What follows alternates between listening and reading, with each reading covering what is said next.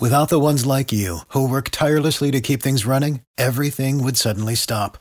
Hospitals, factories, schools, and power plants, they all depend on you. No matter the weather, emergency, or time of day, you're the ones who get it done. At Grainger, we're here for you with professional-grade industrial supplies. Count on real-time product availability and fast delivery. Call, clickgrainger.com, or just stop by. Grainger, for the ones who get it done. Believe in the fight game. Hello, everyone. This is Charles Yao with Believe in the Fight Game on the Believe Podcast Network, Los Angeles' #1 sports podcast network, the only place with a show for every team in every sport in LA and more. We believe in sports. Do you believe? Hey, this is Charles with Believe in the Fight Game, and for this episode, a quick pod with Esteban Oriol, who is the famous photographer featured in the Netflix documentary LA Originals. I was interviewing him so he can promote his documentary, and he can only give so much time, so we chatted while he was doing errands. For this pod, he talks about training at Wildcard Boxing, in Muay Thai, and introducing gangsters to the art of Muay Thai. It's great insight to one of the OGs of hip-hop and photography. Enjoy.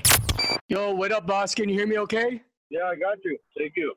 Yeah, I wanted to ask you, before Freddie Roach opened up Wildcard, did you used to box at Outlaws? Yeah. I think you were doing pads with Doc, assuming. Oh, that one, yeah. Yeah, so, we're talking about Afro Doc, right? Yeah, Doc that passed away. Yeah. Like, I remember that dude used to be like, all right, for you, I'll charge you $5 a round. Yeah. So how long, if you don't mind me asking, because I used to fight in Muay Thai and do smoker fights. How long were you training with Doc for? A couple years, but then I did Muay Thai. I was at the MTA and then Sidyotong. Me too. Under crew Walter Michalowski? No, Sidyotong? Santi and Malapet and Crew Puck. Oh, okay. Yeah, Crew Puck's still there on Vineland, which is dope. That's the one I went to. Okay, I was there from 93 to 95 and then Sidyotong 98 to 99. I think I was in downtown at, what was that gym called? Are you talking about Glory Fighter? It was right there by where the old Olympic was. Oh, okay. I thought boxing. Oh, okay. Yeah, they had a Muay Thai gym on the side. Oh, okay. I never went to that one. I trained a little bit with Joe Schilling on Avenue 26. Yeah. By Lincoln Heights. That's a dope gym too. Yeah. He used to have a gym right there with my boys that had a Boxing Academy LA. So how do you see MMA now as a stand-up guy? Is that interest you to train into like grappling or jiu-jitsu? Not really. You know, I'm 53 now, so I'm not really into rolling around, with some men and shit breathing on me, sweating on me and shit. Because I'm not like a 20-something-year-old active guy that can just spin out of shit and run, right, circles and shit like that. But I definitely recommend it to somebody that's younger. So it never hurts to know more than one technique of any type of martial arts or self-defense. So boxing and the Muay Thai is like you had two punches, the right and the left. You go to Muay Thai and you have two punches, two kicks, two knees, and two elbows. So you got like 8 different things to strike with instead of just two hands. And you could really put in some damage on somebody with those elbows and the knees and the feet. Hey Esteban, the audio's a little. I don't know if the speakers. There you go. Much better. My finger on it. Oh, okay. Did you have a hard time adjusting from going from a wide boxing stance to narrowing it up so you can kick a knee? No, I liked it. I thought it was pretty fun, and it was it's kind of weird. Like I used to like to go to get, my favorite part was the sparring. I used to go like 5 days a week and go spar every day, and that was like the funnest part for me, was the sparring at the end of the class. For Thai boxing, you mean, or for boxing? Yeah, for Thai boxing. Yeah, I think Thai boxing has a good format of like going a little bit lighter so you can concentrate more on landing the punches. Where with boxing, my experience was I got my shit beat. I only sparred once at Wild Card. I got my shit beat pretty bad, and thank God I had one of those nose guards. Oh, yeah, the face mask with the nose guard? Yeah. I got fucked up by like a 19-year-old kid like in 2 rounds. Or a round and a half, I should say. I never used one of those, but I wish I did. There's nothing like getting a good punch in the nose and then your eyes are watering like crazy. The Muay Thai stuff I kind of like because like we never wore headgear, I mean, you did go lighter, but every once in a while there was a youngster that wanted to show you he was learning what he was, taught to learn, or there was a guy who was like, well, let me show this guy, what I know. They try and go harder, but every hard hit or kick I'm getting, I'm going to give you a hard one back. If you want to go light, go light. If you want to go hard, then just get ready, because I'm going to have a hard one for you. Yeah, and it's harder to control because sometimes it's like, hey, man, you give me 15%, I'll be respectful and give you 15%. But if you give me 80, then I'm going to go 90 on you back. Yeah, exactly. Dude, I was cool with everybody until, they would try to, show me that they, where they were with their, fighting skills or whatever. And then just go, all right, well, fuck it then, Our advertising partner, BetOnline.ag, premiered their special The Final Dance with roundtable interviews from ex-Chicago Bulls Horace Grant, Bill Cartwright, Craig Hodges, and Ron Harper as they discuss ESPN's The Last Dance Jordan doc. Here's a clip from the series. Did you 3 guys believe that Scottie was portrayed accurately? Because friends of mine who are friends with Scottie from the Chicago area have talked to him, and he said, no, I think it was bullshit how I was portrayed.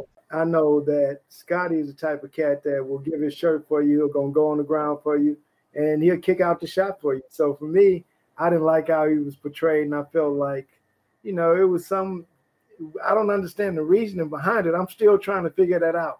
Great clip. There is still fun to be had, so go to betonline.ag and use the promo code MyPod100 to receive your welcome bonus on your first deposit. Again, that's BetOnline and use the promo code MyPod100.